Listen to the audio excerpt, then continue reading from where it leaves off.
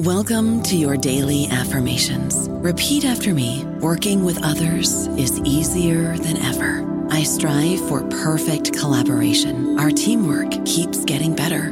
Yeah, affirmations are great, but Monday.com can really get you the teamwork you desire. Work together easily and share files, updates, data, and just about anything you want all in one platform. Affirm yes to start, or tap the banner to go to Monday.com. This episode is brought to you by Paramount Plus. Get in, loser! Mean Girls is now streaming on Paramount Plus. Join Katie Heron as she meets the plastics in Tina Fey's new twist on the modern classic. Get ready for more of the rumors, backstabbing, and jokes you loved from the original movie with some fetch surprises. Rated PG-13. Wear pink and head to ParamountPlus.com to try it free. This episode is brought to you by Paramount Plus. An unlikely friendship begins in the Paramount Plus original movie Little Wing, starring Brooklyn Prince with Kelly Riley and Brian Cox. Reeling from her parents' divorce, Caitlin steals a valuable bird to save her home, but instead forms a bond with the owner, leading to a new outlook on life. Little Wing, now streaming exclusively on Paramount Plus. Head to ParamountPlus.com to try it free. Rated PG-13. Welcome to the New Books Network. Welcome to the New Books Network. My name is Brittany Edmonds, and I'm very excited to be talking with Dr. Jill Jarvis today. She is the author of Decolonizing Memory, Algeria and the Politics of Testimony. Jill's book has won multiple prizes, including the Modern Language Association Scallioni Prize for French and Francophone Studies, and a version of one of her chapters won the Ralph Cohen Prize from New Literary History. Thank you for being here today, Dr. Jarvis. Thank you. It's really great to be here. So I wanted to start just by talking about the process of, this is a first book, so the process of turning this book from a dissertation into an award-winning monograph. Well, the process is something like 15 years, because this was indeed my dissertation, and the seed of the first chapter that I actually just mentioned started as a term paper my very first year of graduate school. So it's been a really long process. And in graduate school, I studied comparative religion, and I was really interested in North Africa and sort of French colonial history there, and kind of went into graduate school with I had read Assia Djebar, one of the great novelists of Algeria, and it just triggered this desire first to learn Arabic and also to go to Algeria. And so when I started graduate school, I started studying Arabic in Morocco first for 2 years, and then finally figured out how to actually get to Algeria, which is a complex process logistically. And so once I got there, when I think I was in my fourth year of graduate school, and just sort of framing my dissertation project, it sort of transformed some of the work I had been doing, basically. And the dissertation took shape sort of in Algeria. And I was really interested in the ways that literature worked to create spaces for memory of the revolution and memory of colonization sort of in contemporary Algeria. So I wrote this dissertation they had a different title. It was called Absent Witness, The Politics of Fiction in the Post-Colony, completely different project. But I sort of,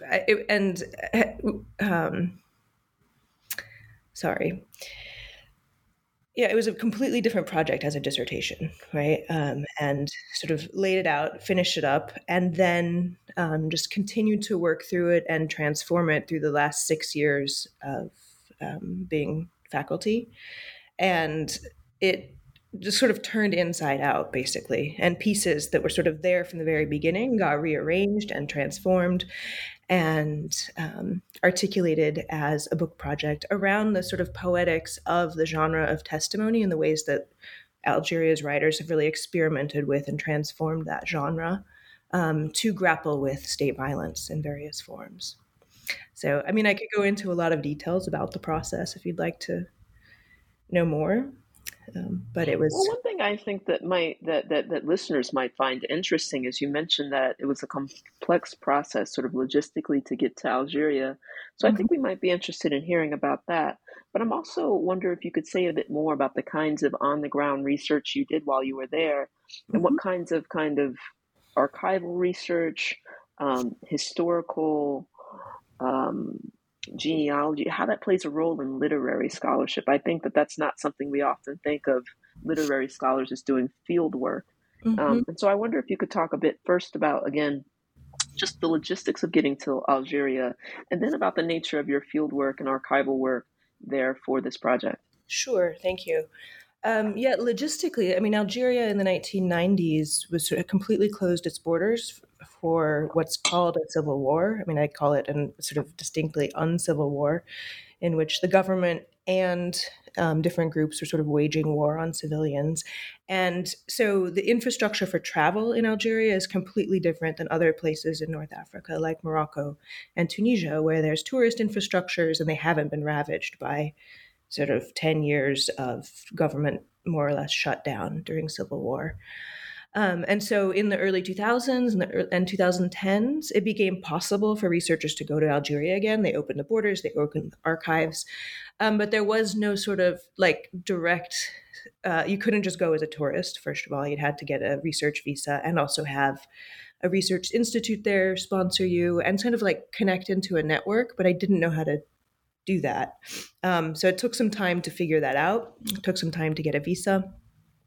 And I didn't know a lot of people who'd been there, right? So it was a real sort of unknown scene. But once there was this incredible research center that was sort of this ecumenical. It was hosted by the Catholic Church, but people came from all over Algeria, from different Mm-hmm. countries in Africa, from Europe, and from the US to stay there in this residence, basically, and to it kind of created this hub. It's called L'Église. So anyone who works in Algeria knows this place and connects with this place. So once I got connected into that network, it was easier to then go back and continue research and also get to know people and get to know institutions and how to do work on the ground there.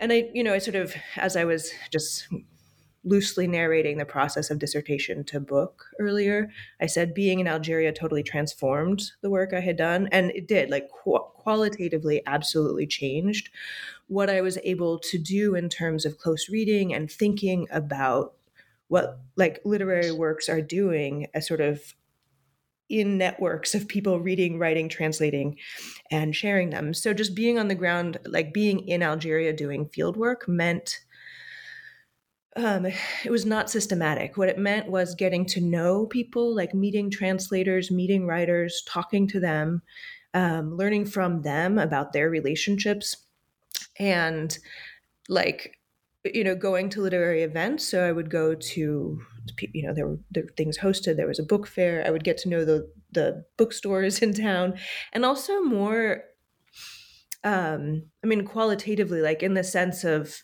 getting a sense for actual places, for the city of Algiers, for the ways things fit together, the ways that places have histories, and those histories have been literary histories. Like so many of Algeria's writers have written about the city of Algiers, or have written about the city of Constantine, which is just riven by these gorges, and like the way that history is sort of embedded into the architecture of the cities was something I was really interested in. And that kind of thing just like comes from being there in place. So I did a number of different things, but it was more like sort of entering into a network and getting to know people, right? Um, I can tell more particular stories about one of the chapters, the way it unfolded, if you want to hear. Well, Well, we're going to dive into the book proper, but I still have some sort of framing questions that I think might be useful for listeners who don't know a lot about Algeria, who don't know a lot about its history or its literature or its culture.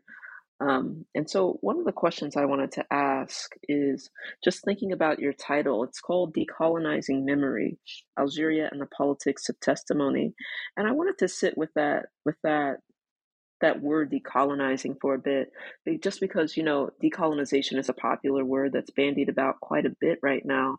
And so I wonder if you could tell us what that word means to you in the context both of your project and in the kind of conceptual work that you are observing in the literature that you study. Yeah. Um, That is a good question. And especially like I sort of got myself into that with the title because it's decolonizing and decolonial have become such important sort of key terms. Um, and in the context of Algeria, I mean, this is a concept like decolonization is like definitely not a metaphor, right? I mean, just speaking of like Tuck and Yang's essay, it's not a metaphor, and it's not a process that's finished. It's not in the past; it is yet to happen. But in the context of Algeria, that's in a very real sense. Like quite recently, a profoundly important historical decolonizing war was waged for 8 years. It was the longest decolonizing war of the 20th century. It ended 130 years of forcible and violent occupation by the French. And the narrative of that decolonizing war and sort of that process of decolonizing has profoundly shaped both French and Algerian politics, literature, cultural memory, right? So there's a very sort of historical sense that I think about decolonizing, and it's also connected into whole networks of scholarship about that particular decolonizing process, right? And there's a lot of scholarship concerning like the ways that French experiences of decolonization really shaped not just literature, cultural memory, but also philosophy, post-structuralism, the sort of protest of May 1968. Like those are all connected to the Algerian decolonizing struggle in some way. So it's just this tremendously important historical, political, theoretical event, basically. And on the Algerian side, which is actually what I'm much more interested in, right? There's so much scholarship actually about sort of French memory of, experiences of, disavowal of Algeria's decolonization. I'm interested in this book in really thinking through the implications of decolonization from Algerian sort of centered perspectives. And there, the narrative of decolonization, right, of that epic war is the founding narrative of the Algerian nation state, right? So it's like the sort of subtext for all official discourse in Algeria, and then the way that writers and journalists and other scholars like intervene in politics currently is deeply connected to how to manipulate and think through narratives of that decolonizing war. So it has that very real and bounded historical sense, is what I'm saying. Um, and the title also is, I mean, it was a deliberate echo of Ngugi wa Thiong'o's Decolonizing the Mind, which so thinks about the potential and limits in writing in languages that come from European colonization in Africa about sort of cultural decolonization, which is also a sort of thread all through my work, is about language. What does it mean that French is now actually deeply an Algerian language in contact with multiple other languages in a really heterogeneous and polyglot place like Algeria?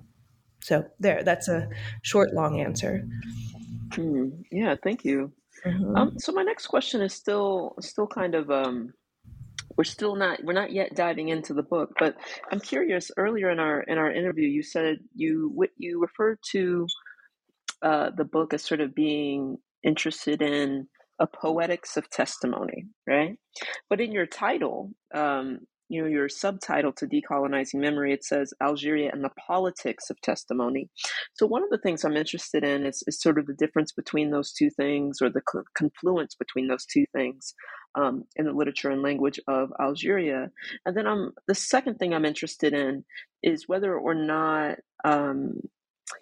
literature is a distinct form of cultural production that's doing certain kinds of work in Algeria, and if so, why is there no sort of reference to literature in the title? So it's two kind of questions. I'm curious about, earlier in your sort of description of the project, you say poetics of testimony, but in the title we have politics of testimony. So what's the confluence between those two ways of thinking about um, how it is you investigate the literature that's a part of this study? And then I'm also interested in the centrality of literature. Is what you're observing unique to literature, or other forms of cultural production in Algeria, say music, say dance, say performance, say visual art? Are they sort of also engaging in various kinds of testimony or witness? Mm-hmm. That's a really good question, and sort of prompting me to think differently. about what I've done here. But I think in some way, the whole book is a way through which I've tried to explore that very relationship. Like, how is the literary political? What is it? What is the relationship between aesthetics and politics? And I think so. I don't have a sort of clear cut answer, and I think that I could have called it the poetics of testimony, Algeria and the poetics of testimony. But there's also a way in which I'm really interested in how these literary texts experiment with the genre of testimony to create space for justice claims and register violations that really never came to qualify as crime or to be heard as legal complaint within existing juridical frameworks, right? So there is a politics of testimony, a politics of Algerian testimony, I'm trying to I keep going into the real details of my book because I'm such a close reader that it's hard for me to sort of step back. Well, feel free. Feel free. Like, for example, the second chapter is all about these legal trials that took place, the different legal trials and sort of activist efforts to get Algerian testimonies heard during the late 1950s and 1960s. So like at the time that the Algerian Revolution is underway. And so they're like grappling with how to get the French public, how to get the French legal system to actually hear what Algerians are experiencing, right? After, basically 130 years of genocidal occupation. It's a directly political activity. There are activists and lawyers, Gisèle Halimi, Simone de Beauvoir get involved in this, right? Mm-hmm. So a real politics of trying to create basically discursive space to get Algerian testimonies and experiences heard in the French public. So I'm also sort of thinking about literature as a supplement to those kinds of efforts, as a supplement to, or an alternative to the kinds of legal efforts that they made. So that's, I don't know, so the ways in which the literary can kind of intervene, supplement, do something different than those activist efforts to kind of collect and display testimony. If that's gets at it. That's great. And I just wanted to add, I think I mentioned that I'm a super close reader, and I think this whole text is really sort of closely connected to readings, close literary readings, and that literature itself sort of, I start with this quote from Spivak that it's not evidence, but an instrument for imaginative training. And it's a way in which the aesthetics actually intervene at that level of imaginative training that then is the groundwork for anything political. I'll stop there. Okay. Well, why don't we turn to chapter 1? Mm-hmm. Let's turn to chapter 1. So chapter 1 is entitled Remnants of Muslims. And there you sort of take on Giorgio Agamben. I do. And his use of the term Musulman. Mm-hmm. Am I saying it correctly? Okay, Musulman. Mm-hmm. And you sort of juxtapose him to sort of Algerian writers who take up that same word that's used differently in an Algerian context to challenge both some of his sort of theoretical precepts and sort of various state structures and state violence that they're up against themselves, the Algerian writers. And so I wonder if you could sort of walk us through sort of Agamben's sort of use of Musulman, and then maybe talk about these books. Yeah, thanks. That is a complex chapter, and this is, when I think of the book, I think of this sort of, it's like almost archaeological when I go through the layers and this is the deepest layer in a sense. That piece on Agamben was the very first thing I wrote that eventually became a dissertation, became a book. And I want to kind of narrate that story. But first I'll say, and people might not know this, right, that Algeria under these, 130 years of French occupation was also ground zero for a uniquely strange juridical regime in which the French really experimented with legal practices they would use elsewhere. And this is like where ideas of citizenship got developed. But the Algérie Française, French Algeria, was founded on a legal distinction that was drawn between French citizen and a non-citizen subject called sujet that was then either Musulman sujet or Israelite sujet, right? So it was either a Muslim or a Jewish subject, right? And so that distinction between citizen and subject, like those distinctions evolved over time, but this category of a Musulman subject was like the basis for all kinds of exclusionary laws and basically set the stage for genocide is the best way to put it, right? So I just want to say that, right? So I had all of this in my mind, right? So, and this sort of legal order of French Algeria based on something called Musulman subject. So there I was. It was actually my first year of graduate school. Somebody I sort of, for the first time, encountered Agamben's text, Remnants of Auschwitz. And in that book, he takes up a term from Primo Levi, who survived the camps, right, and recalls the horrific jargon of the camps, in which there are these hierarchies, and those at the very bottom of the hierarchy of the camps, the prisoners who have been so destroyed that they're basically just the walking dead. They're no longer living, but they're still alive, got the epithet Musulman. Right, that's what people referred to them as in the camps. And this term has sort of, like if you talk to Israelis, I was just talking with Ariella Azoulay last week about this chapter, and she said, yeah, growing up in Israel, like you just know the term Musulman, it's those people in the camps, right? It's sort of become sedimented as a term. And Agamben picks this up and like transforms it into kind of theoretical master figure for thinking about bare life. This is part of his Homo Sacra project, as sort of the most extreme example of the power of the state to destroy the human, basically.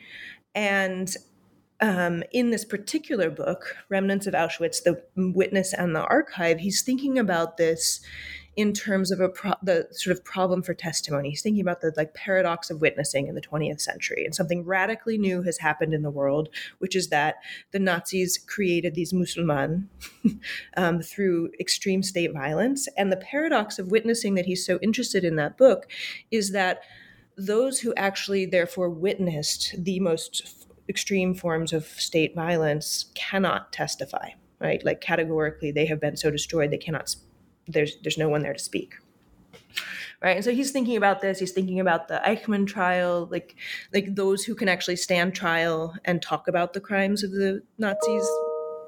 They didn't actually experience the true horror. So he's like elaborating all of this in this book. And I read this my first year of graduate school, and I was like, I read it in a course. So we were talking about it in a course. And I was like, does anyone else not think it's super weird that the name is Muslim, And for thinking through that, and Agamben never addresses the colonial resonance, the sort of like the vast colonial legal infrastructures that also draw on this term Musulman. He doesn't think about Algeria. And since that was so foreground on my mind, I just became obsessed basically with this blindness and deafness on his part to the other resonances of that term. And so let me interrupt you for just a second, because I want to, I know the response to this question is going to be quite long, thinking about, how these then Algerian writers respond to this term and its circulation beyond Algeria, especially. But I'm curious, in that seminar where you were like, hey, what do other people think about this term? What was the response? It was interesting. It was my first semester, and I took this course. It was with Cornell West and Jeff Stout in the religion department. And it was this long table. There were like 20 people in it, many of them theologians, like from the theological seminary. And I should clarify, we were reading a book by Adriana Cavarero called Horrorism, in which she was quoting Agamben. So, and picking up that term Musulman. And I was like, does anyone else not find this strange? But I don't know, just sort of like, it moved on. It never got picked up. So there was a kind of silence even in the seminar. And I felt really awkward and strange about it, but also just stayed so irritated that I kept coming back to it. But it didn't get picked up for conversation. There was like, someone sort of shrugged, and we moved on to talking about the argument of the text rather than this side point that I was bringing in. And that side point became, a whole essay. And I actually finished writing that essay when I was in Algiers. And it brought so much clarity just like talking to people there about it. Yeah. Okay. It was that. Well, thank you.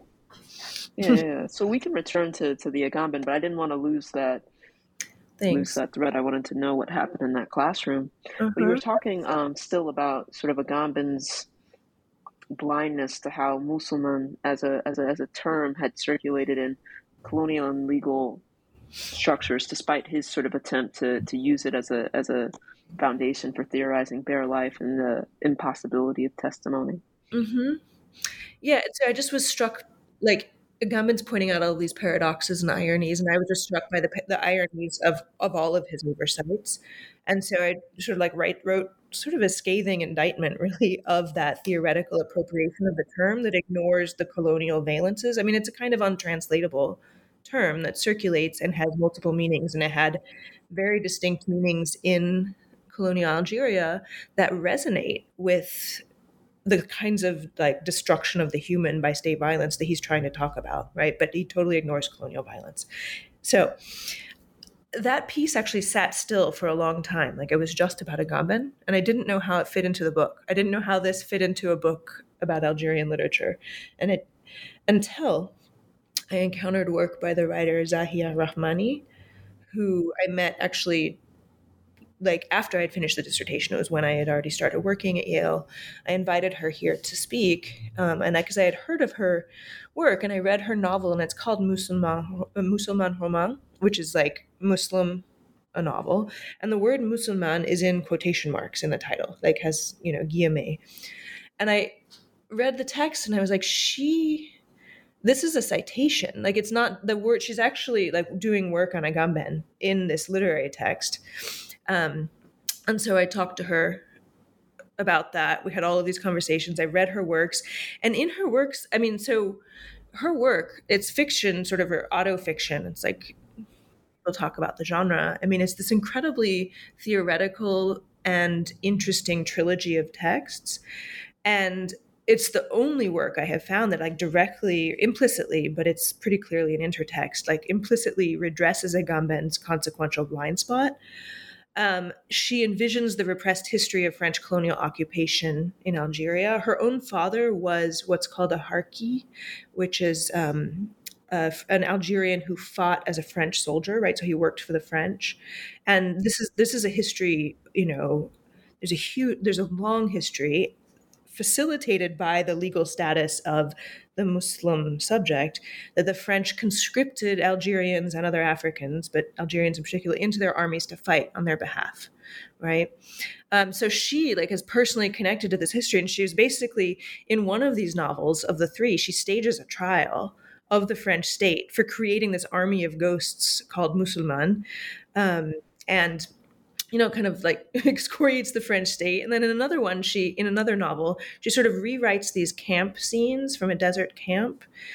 And the way that she stages these scenes and articulates these scenes, you can tell that the images are coming from or revising images that Agamben was creating when he was talking about the camp as the nomos of the modern and the place where the Musulman subject or the Musulman figure of bare life was created. So I don't know, like I just found it totally amazing that she took this on in this way, fictionally or in a literary way. And so that completed the arc of this chapter, but also let me think a lot about the ways that literary works actually intervene theoretically, if that makes sense.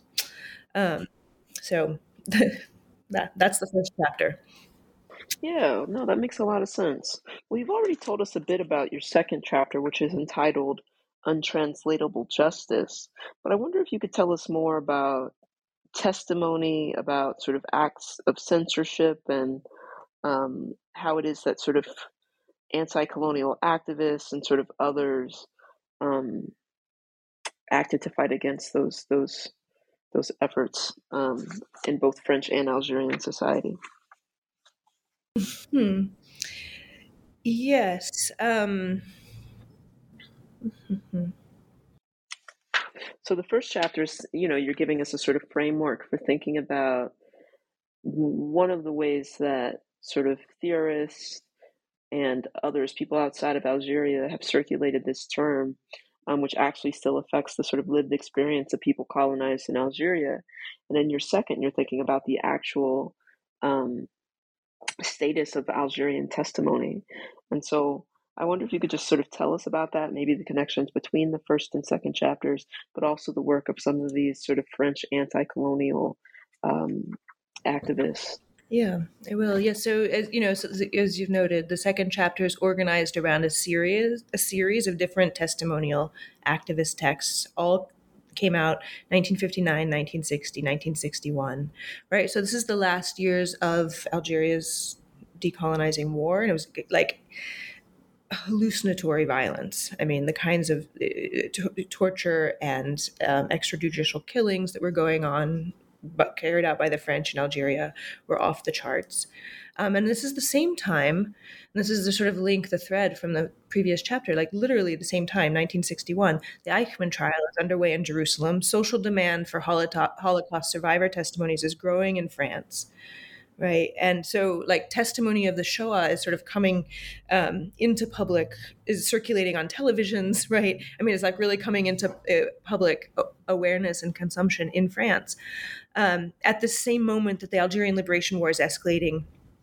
And Algerian testimonies are not being heard on that level. And this is an irony that these activists pick up on, right? So, in particular, the chapters interested in this case of an Algerian anti-colonial militant named Jamila Boupasha, she was like 21 years old, and she was working for the FLN, and she was accused by the French of planting a bomb. Sorry, can you break down FLN for our listeners, Sorry. please?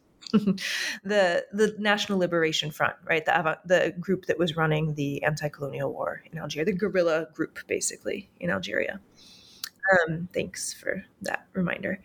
Right, so she was a part of the FLN, and she was arrested by the French. She was put in prison, and she was accused of planting a bomb in a cafe in Algiers and sentenced to death, right? And she wrote to this lawyer, Gisèle Halimi, who worked for the FLN, a Tunisian French lawyer. She died recently. She's very famous. And she said, please help me. I am accused of death. I'm under death penalty, and I didn't do it. They extracted my testimony from me under torture. I've been tortured and raped, and I need your help. And Gisèle Halimi got on a plane. She went to Algiers. She had 24 hours or something. That was all they would give her access. She saw Jamila Boupasha in prison, and she was like, I will take your case. And I am going to not only... And so Jamila Boupasha became this symbol for the activist efforts, basically, and for the anti-colonial effort. But also this impossible case that they could not get her case actually heard in court. But Gisèle Halimi, this lawyer, she enlisted Simone de Beauvoir. She enlisted Picasso, drew a picture of Boupasha, right? I mean, all of the most famous French intellectuals signed on to this project, basically to get Boupasha a hearing in court where she could accuse her torturers, and where she could get her death sentence commuted, basically. It stretched on for something like, 1962 years, and failed. They failed to get her in court. The rationality and coherence of French legal operations totally break down and this is what the text kind of shows, that no justice can be done, right? But I was really interested in this text, which is an activist text. Basically, they published this whole document. It has all of these dossiers from the trial. It has this long narrative written by the lawyer. They published it to put pressure on the French state, to publicize the atrocity, basically, in order to create a scandal if they couldn't get a hearing. And then the whole thing ended because the war ended, right? So in 1962, with the Evian Accords and independence, all of the torturers and all the prisoners were basically acquitted and never brought to trial, right? So that was part of the agreement. So justice was never done, basically, but Boupasha was saved from death because of this. So that's just one of the cases I look at. But what I'm interested there is there's a sort of failure in the rationality, coherence of the French legal operations, and these texts sort of put pressure on the genre of legal testimony in this way that calls into question the very frameworks of justice that were operating there. And I think the text in some way, they kind of archive and smuggle in these other much bigger demands for justice that still haven't been met. I mean, none of those things have been addressed in the wake of the Algerian anti-colonial war. I mean, I can talk more about the genre of testimony if you'd like to, but I don't know about you, but I'm very busy and I don't have a lot of time to cook. That's why I subscribe to Factor. Eating better is easy with Factor's delicious, ready-to-eat meals. Every fresh, never frozen meal is chef-crafted, dietitian approved, and ready to go in just 2 minutes. You'll have over 35 different options to choose from every week, including Calorie Smart, Protein Plus, and Keto. These are 2-minute meals. Factor meals are ready to eat and heat, so there's no prepping, cooking, or cleanup needed. They're flexible for your schedule. Get as much or as little as you need by choosing your meals every week. Factor is the perfect solution if you're looking for fast, premium options with no cooking required. Sign up and save. We've done the math, and this is important. Factor is less expensive than takeout, and every meal is dietitian approved to be nutritious and delicious. Head to factormeals.com/NBN50 and use code NBN50 to get 50% off. That's code NBN50 at factormeals.com/NBN50 to get 50% off. Isn't the point of traveling to get away from it all? To feel the best you've ever felt?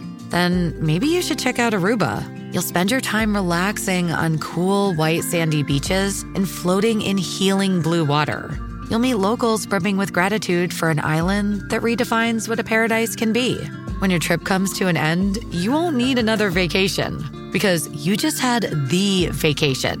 That's the Aruba effect. Plan your trip at Aruba.com. Well, one of the questions I have is sort of thinking about, before we move to chapter 3 and this moment of post-independence in Algeria, I wanted to think about, in chapter 1, just returning really quickly to sort of Agamben using the figure of the Musulman to talk about the impossibility of testimony, but then there being this book by an Algerian writer that's sort of challenging that idea, right? That he's sort of engaged in a kind of, in an erasure of a kind, right? In the deployment of that term. But then we have this chapter that follows it that is about the actual sort of impossibility where what can speak are these sort of French anti-colonial activists and their social capital. And so I just wonder, just the movement between those two chapters, how we should think about that. Yeah, no, there's a real tension. And I know there's a great deal of time across the novels and sort of Agamben's coming up with this phrase and also, circumstances and conditions have changed by the time that the novelist in chapter 1 is writing, changed somewhat. But I guess I'm just kind of curious, right? Because on one hand, it's like Agamben's insensitive, but he seems to have his finger on something, And so I'm curious about that, for like readers who, they pick up your book and they're moving between chapter 1 and chapter 2. We get to chapter 2 and it's like, well, we know these French anti-colonial activists can speak, but we still have questions about the actual sort of Algerian subjects, especially those who are actually engaged in anti-colonial struggle. Yeah. No, that's a good question. And you're again sort of picking up on a structural tension in the book or something I wrestled with. Like, how does chapter 1 then lead to chapter 2? Because chapter 2 was actually originally chapter 1. I originally started there when I was turning the dissertation into a book. And so there's a real complex relationship. Each chapter, I really see each chapter is in some way its own constellation of works, right? And then they sort of resonate in a sort of system within the chapter. And then there are threads that link them, right? So I think your question's probably going to stay with me beyond this interview. I don't know if I can answer it sufficiently, but there's a way in which, I don't know, the second chapter really is about the ways that Algerian testimonies do not fit these narrative frames in which they're made to appear, right? And that there's all of this sort of ghosted material that cannot make it into representational frames that are, standing in as testimony.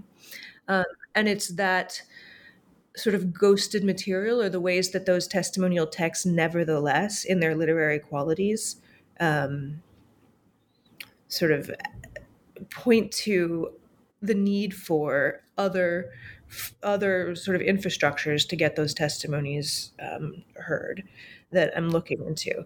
I don't know if Well, I'm I wonder what answering you your think, question just though. kind of. Well, I wonder what you think, just kind of quickly, like, Mm-hmm. sort of. You said the Algerian testimonies cannot be expressed through the narrative frames through which they're made to appear, and then sort of thinking about the Agamben as sort of instituting a narrative frame where, despite the fact that he pretends to be discovering one, right? And so it's the same kind of move. That his move is it's kind of imposing a narrative frame that silences, but also makes unavailable certain populations sort of testimony, even as he sort of supposedly naming their life. So what he's actually doing is instituting it for certain populations while aggrandizing others as sort of being analogous to those populations, which he can still nevertheless silence in that move. So it's kind of a weird move. It's like you're trying to name this sort of bare life population, but what you actually do is elevate it. You show them to not be having experienced bare life because there's still this other population who that narrative frame can absolutely silence and make unavailable to us. Yeah, and the ways in which a kind of naming or a kind of making visible is also at the same time an erasure. Yeah. Then that's and is what is I found so the tension and sort of problematics of those activist texts, right? For Right. all of the effort to try to make visible, it comes with this demand of translatability, first of all, like to make Algerians legible to French readers, and all of the erasure that entails. And like even just looking at Picasso's portrait of Jamila Boupacha as a kind of metaphor for that process, like he draws this picture of her on the cover of that book. And it's just, it's a very simple line drawing that sort of obsessively focuses on her eyes. And it sort of, it just distills everything down to a few simple lines. And in some ways, that's the kind of testimonial framework in which that text is operating. But there's all of this excess in the text as well, things that make it through that. So it's that sort of like the slippery excess that I was particularly interested there.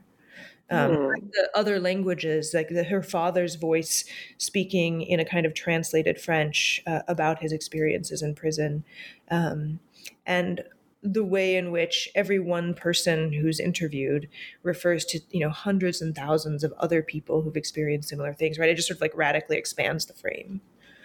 Okay. Yeah, no, it's interesting. It's interesting. But just, due to time, I do want us to move. Move along. Yeah. So chapter 3 is Morning Revolt, and this is morning for listeners with the URN, right? And it's set in the time and space of post-independence Algeria. And so you say there that you're exploring a model of spectral justice that is oriented by a literary perspective. And so I wonder what you mean by that, and if you could tell us a bit about this chapter and the work that it's doing. Yes. So in some way, this is the move away from the frustrations that we were just talking about of the first chapters, right? And it's also a real direct move away from the ways that scholarship on Algerian decolonization has been done, which is largely through a sort of French-centered frame. And so like French sort of memory, testimony, trauma studies that thinks about Algerian anti-colonial movement, Algerian decolonization, tends to do so with materials that either are written by or written for people who live in the metropole, who live in France, and so the questions get shaped in certain ways, and like even the horror about revelations about French torturing people in Algeria, right? That was a scandal in France, and there's a lot of literature around that, and the sort of revelations of how horrible it was, and you still see French government like grappling and French public grappling with those realities, right? All of these projects on memory. So this chapter is sort of the center of the book, and it's where it shifts decisively to post-independence Algeria and to questions, to networks, to writers who are really thinking in that space. So just sort of architecturally in the book. And it centers around two novels, the only two novels written by an obscure recluse named Yamina Meshakra, who was She was a writer, but she was also a medical doctor and a psychiatrist. And these texts they've not been translated, and they haven't been published outside of Algeria. They're starting to be known outside of Algeria, but largely, when I wrote this, they weren't. And they're called La Grotte Éclatée, The Exploded Cave, and Aris, which is just a proper name. They were written 20 years apart. They are absolutely incandescent works. Like, I first picked up the novel and I just felt like, the language is so intensely striking and singular in this way that I, rarely experience. So in some ways, go ahead.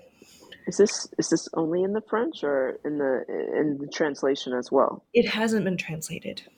Oh man. And I have several students who are obsessed with it and trying to working on translations. Okay.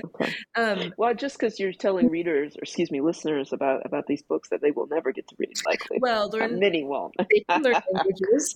And I do think Yamina Meshakra should be translated, absolutely. And so, I just hope people actually just read this, because it's hard to do justice. You can't summarize poetry, right? And the language of I call it a novel. It's not really, it's like Kateb Yassine, who is one of the great Algerian writers, wrote the preface, and he called it how did he put it?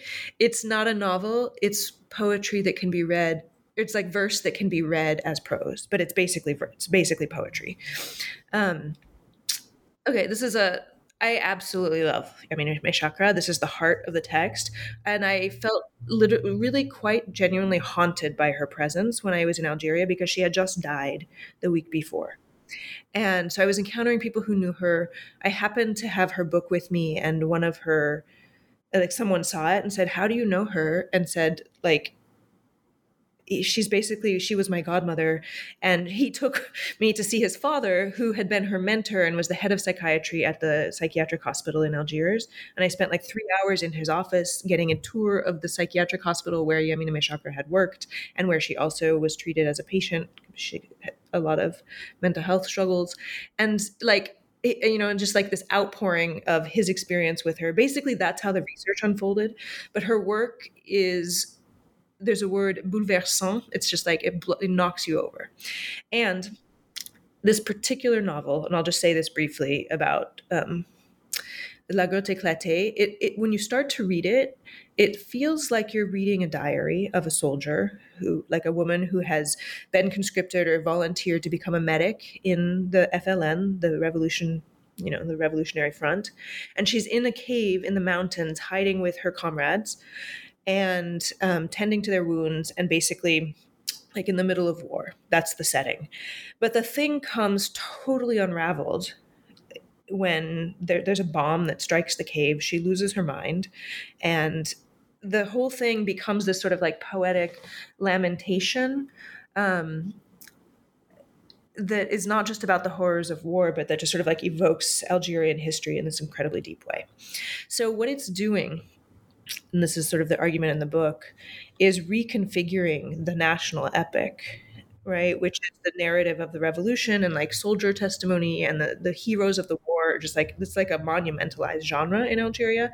She's taking that genre of the first person mujahida soldier testimony and transforming it into a kind of open-ended lamentation and act of mourning for all of those lives lost to not just the revolution, but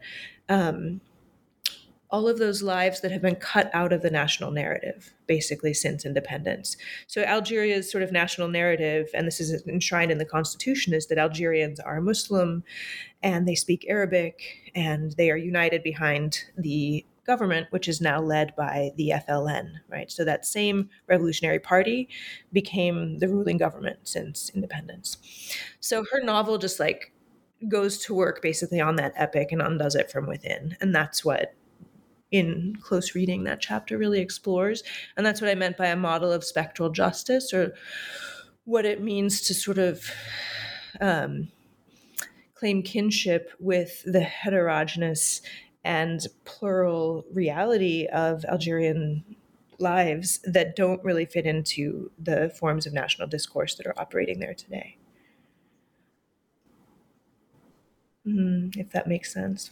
No, it does. It does. I'm maybe lamenting that I won't be able to read that book likely Well, for some time. I'm working on. I have a student who's translated to like half of it. I could send you that. Oh, all right. hmm Well, let's move on to chapter 4, which is open elegy. Um, and there you're sort of interested in sort of just ongoing sort of conflict in the 1990s in Algeria and the ways that sort of different writers across different languages are taking up some of that activity. And so I wonder if you could tell us a bit still about conflict in post-colonial Algeria, and then about the sort of different languages that folks are taking up those conflicts in and then trying to intervene through. Yeah. Thank you. Thank you for this tour through my book. It's helping me revisit the, all of the paths. Um, this chapter centers around an Arabic language novel by a writer named Wassini Larhej. Um, and which has been translated into French. It's funny, I found out about this novel because I was talking to this old priest who had been friends with and I'm sort of a mentor to Yamina Meshakra, the novelist I just talked about. So I was talking to this old priest who also was one of the great translators in Algeria of Arabic into French. And I asked him, like, what is your favorite work that you've translated? And he said, this novel by Wassini Larhej, right? And that's how I actually came to, like the organic connections between these chapters of work in those ways. So I was working on Yamina Me Chakra. I learned about this novel in Arabic by Wassini Larhej that Marcel Bois had translated. And so I read it in, I read Arabic not fluently and well, so I read it with French, like his French translation and also the Arabic. And this chapter really does move into the sort of implications of state violence in 1990s Algeria. So colloquially and commonly, the Algerian Civil War is often framed as there were elections in 1991 and Islamist parties challenged the state basically and actually won the election. Like an Islamist party won the election and the state was super threatened. And that sort of broke into all-out war with Islamist terrorists fighting against the state and killing lots of civilians, right? And so it's framed as the years of terror. And then the government's narrative about those years is that everything needed to be done in the interest of national security. We need to fight terror, and this, of course, plays right into the discourse of the war on terror in the early 2000s, right? And so I'm really interested in thinking in other ways about that violence, and this novel also, I think, gives a way to think in other ways about that violence. So it is set on a single day in 1988. So before that war began, but as those tensions were sort of building. And it's written in Arabic, and the subtitle of the book in Arabic, Martiyat al-Yum Hazin, is like the elegies for that very sad day, for that sorrowful day, right? So the novel is a kind of, it's very long, but it's set on one day, and it's elegiac in this way. And if you read between the lines, right, the violence at stake, like, so the narrator's lover has been killed. She's been shot in the head, and she's like dies of having a brain death because of her being shot in the head. But you never know who actually shot her. And it turns out that the implications is that the security forces actually shot her, not the terrorists, right? Just in short. That's the narrative frame of the story. But the narrative frame of the story also operates something like the narrative frame of the 1001 Nights, where you have, myriad stories sort of appearing night by night by night, right? So the text sort of opens up as this like, that's why I call it open elegy, right? It's like this compendium, this archive of myriad elegies, complaints, and stories. It's written in Arabic, but it also draws on materials from French and this autobiography of a woman who is Kabyle, right? Her first language is Kabyle, one of the indigenous languages in Algeria. So I was really interested in the poetics, like the multilingual poetics of this text and things being translated into and out of Arabic and French to break down this whole idea, the sort of dominant idea about the 1990s in Algeria, that it's like Islamist Arabic speaking terrorists against rational state that's affiliated with like French rationality in government, right? And that Arabic and French are somehow in direct conflict with each other in Algeria. It's just not that simple. And this novel creates a texture for thinking about how it's not that simple, how that narrative is actually playing into the interests of the Algerian state, and the interests of sort of carrying out all kinds of acts of violence in the name of fighting terror, which is exactly what they did, right? They rounded up anybody they called deemed terrorists and detained them, tortured them, and shipped them off to camps in the Sahara, like disappeared them, right? And so the elegy and the elegiac qualities in that novel, I think, also call all of those state crimes into the picture. This is also why it's hard for me to get visas to Algeria, probably, since writing this. Yeah. Well, just sort of thinking about, all the sort of intertext for this final chapter, I'm curious whether or not, I mean, obviously they don't make it into this project, but I'm curious about whether or not sort of Algeria is a kind of singular or exceptional case in French colonial history, and there are reasons that you've mentioned already in this interview why that might be the case. And if not, I'm curious about whether or not sort of Algerian writers are ever looking elsewhere to former colonies, to yeah, for inspiration, for guidance, for method, for what have you. Mm-hmm. Mm-hmm. Yes. So, like, the sort of intertextual relations are the kinds of things they're reading and thinking about. Uh, I mean, yes, absolutely. There's sort of trans-colonial connections. Like Algiers itself during the 1960s was sort of like a hub for different kinds of revolutionary movements. The Black Panthers were in Algiers, like revolutionaries from all across Africa were coming to Algiers. So there's those sorts of, linkages. But in terms of writers, absolutely. I mean, they're reading Francophone writers. I mean, Aimé Césaire, Frantz Fanon is like in Algeria, but they're also reading, Senegalese writers and writers from elsewhere, and contemporary writers who also, like Samira Negrouche, for instance, the poet I write about in the conclusion, right? I mean, she's reading Mhm. poets and writers from all across the continent, from the U.S. Um, Well, I and guess a better way of asking my question might just be like, what do the national frame in the book, okay. or even the work of nation in Mm. your book? I wonder if we could think about that. Oh, that's an interesting.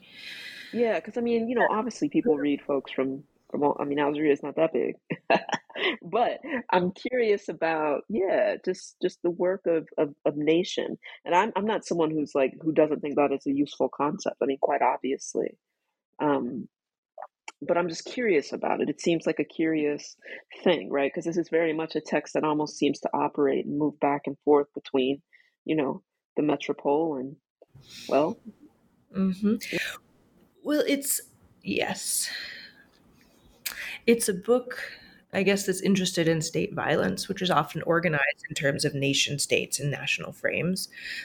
And it's also true that, like, the French imperial nation state, um, had distinctive practices, and that the Algerian colony was, it's not, you sort of, I don't want to singularize it in terms of like it was so much worse than shit, all of the other parts of the French imperial nation state. But there was something very, like the very fact that French colonization in Algeria legally turned Algeria into the French nation, that's unique, right? So there's a national framework. So there's a national framework around the idea of Algérie française that says Algeria is France. Legally, it was, right? And so all of these writers are sort of working within that frame of state violence that says Algeria is actually France. So I think that the national frame then, like, I go to Algeria is because it's still grappling with that legacy in some ways. Yeah. No, And it's useful. Yeah, yeah, yeah. I just don't know the history as well as yeah. you do, quite obviously. And so I was curious about that because it seems to me that, yeah, I was just curious about that. And part of that's disciplinary, it's just Right. like trying to operate in US Academy and like have a coherent Hmm. project. No, fair But enough. Yeah. I found that the work itself kept pushing me outside of the national frame. So Mm. Well, I mean, you've already gestured to this, but I want to close by talking about your conclusion, mhm. and both the novelist and poet that you explore there. Yes. Tell us about Prisons Without Walls. Yes, I wrote this conclusion. I had a different conclusion that I scrapped. It wasn't right. And then it was winter of 2019, January 2019, when I was starting to figure out how to write a conclusion. And at this time, I was talking to this poet, Samira Negrouche, who I'd been friends with for years. I hadn't been writing about her work, but I was talking to her about some of her work. And we were on Skype. This is like before Zoom. I was here in New Haven. She was in Algiers. I couldn't get a visa to go to Algeria, so that's why we're on Skype. And she was like, "Something is happening. Something is happening. I can feel something happening. People are, and the president was about to go up for his fifth term, Abdelaziz Bouteflika. And so this was like the week before these massive uprisings began, that called the Hirak, the movement, that racked like every week then from January 2019, every week for a year. These thousands, tens of thousands, millions of people were going out in the streets of Algeria's cities to call for the ouster of the president, right? In this massive uprising called the Hirak. And that just really changed what I was able to write. It changed how I was thinking about the whole project. And so the conclusion was thinking about the things I was hearing and seeing from a distance, about in the Iraq, that movement to confront the government for its crimes, basically. And I focus on the work of Samira Negrouche in that chapter, along with some of the later works by Assia Djebar, who's a novelist, actually, who I first read, who got me interested in Algeria to begin with. In which, like, it points forward to sort of what from here, and the kinds of visions that come through Samira Negrouche's and Assia Djebar's reckoning with the ghosts and sort of unsolved losses and crimes and disappearances of the 1990s. And I think that's also what people on the streets were dealing with in 2019. Like the president who had claimed to put an end to the violence of the 1990s. He was still in power. His government was responsible for all of this repression. So they're calling for his end. And so it was just a way for me to reflect on that very moment of the Hirak and the total uncertainty of what was going to come after that. And what has come since then has been really grim, honestly. And then COVID struck at pretty much the moment I turned the manuscript in. But it just really, and that's why, like, the last line is something like, "The future is far from certain," I think is my last sentence, as I reflected on all of that. And what is the politics of all of this, sort of grappling with testimony and trying to call the state to account. Like, where does this lead? And there was a moment of optimism and real joy during that movement, that since has become extremely attenuated. Okay. Well, my final question is just, did you share this book, the finished product, with some of the people that you met while you were on the ground in Algeria, the writers, the translators, the friends and family? I have. Many of the people have died, actually, since, like, some of the people were either quite old or have died since. But like Samira, for instance, the poet I was just talking about, that I was talking to at the end and write about her work, I sent her her drawing is actually on the cover. This design comes from one of the installation pieces that she, like these hand-drawn installations that she did with all of these triangular patterns. It came from her drawing, and I sent it to her, and she actually just translated the conclusion into French and included it in her book that just came out a few weeks ago. Right, so it's sort of had some afterlife. And one thing too is, this is something I feel really mixed or really sad about, is that I haven't been able to go to Algeria since I was a graduate student. I've been denied visas routinely. So I finished this book unable to go, and I have never had a chance to actually go and physically hand my copy to, people I'd like to see and talk to about the book with. Maybe one day. But that's been cut off. Well, thank you so much for talking with me today. I hope listeners go out and grab a copy of Decolonizing Memory, Algeria and the Politics of Testimony, which is available from Duke University Press. And thank you again for being here today, Dr. Jarvis. Thank you so much for having me and talking to me.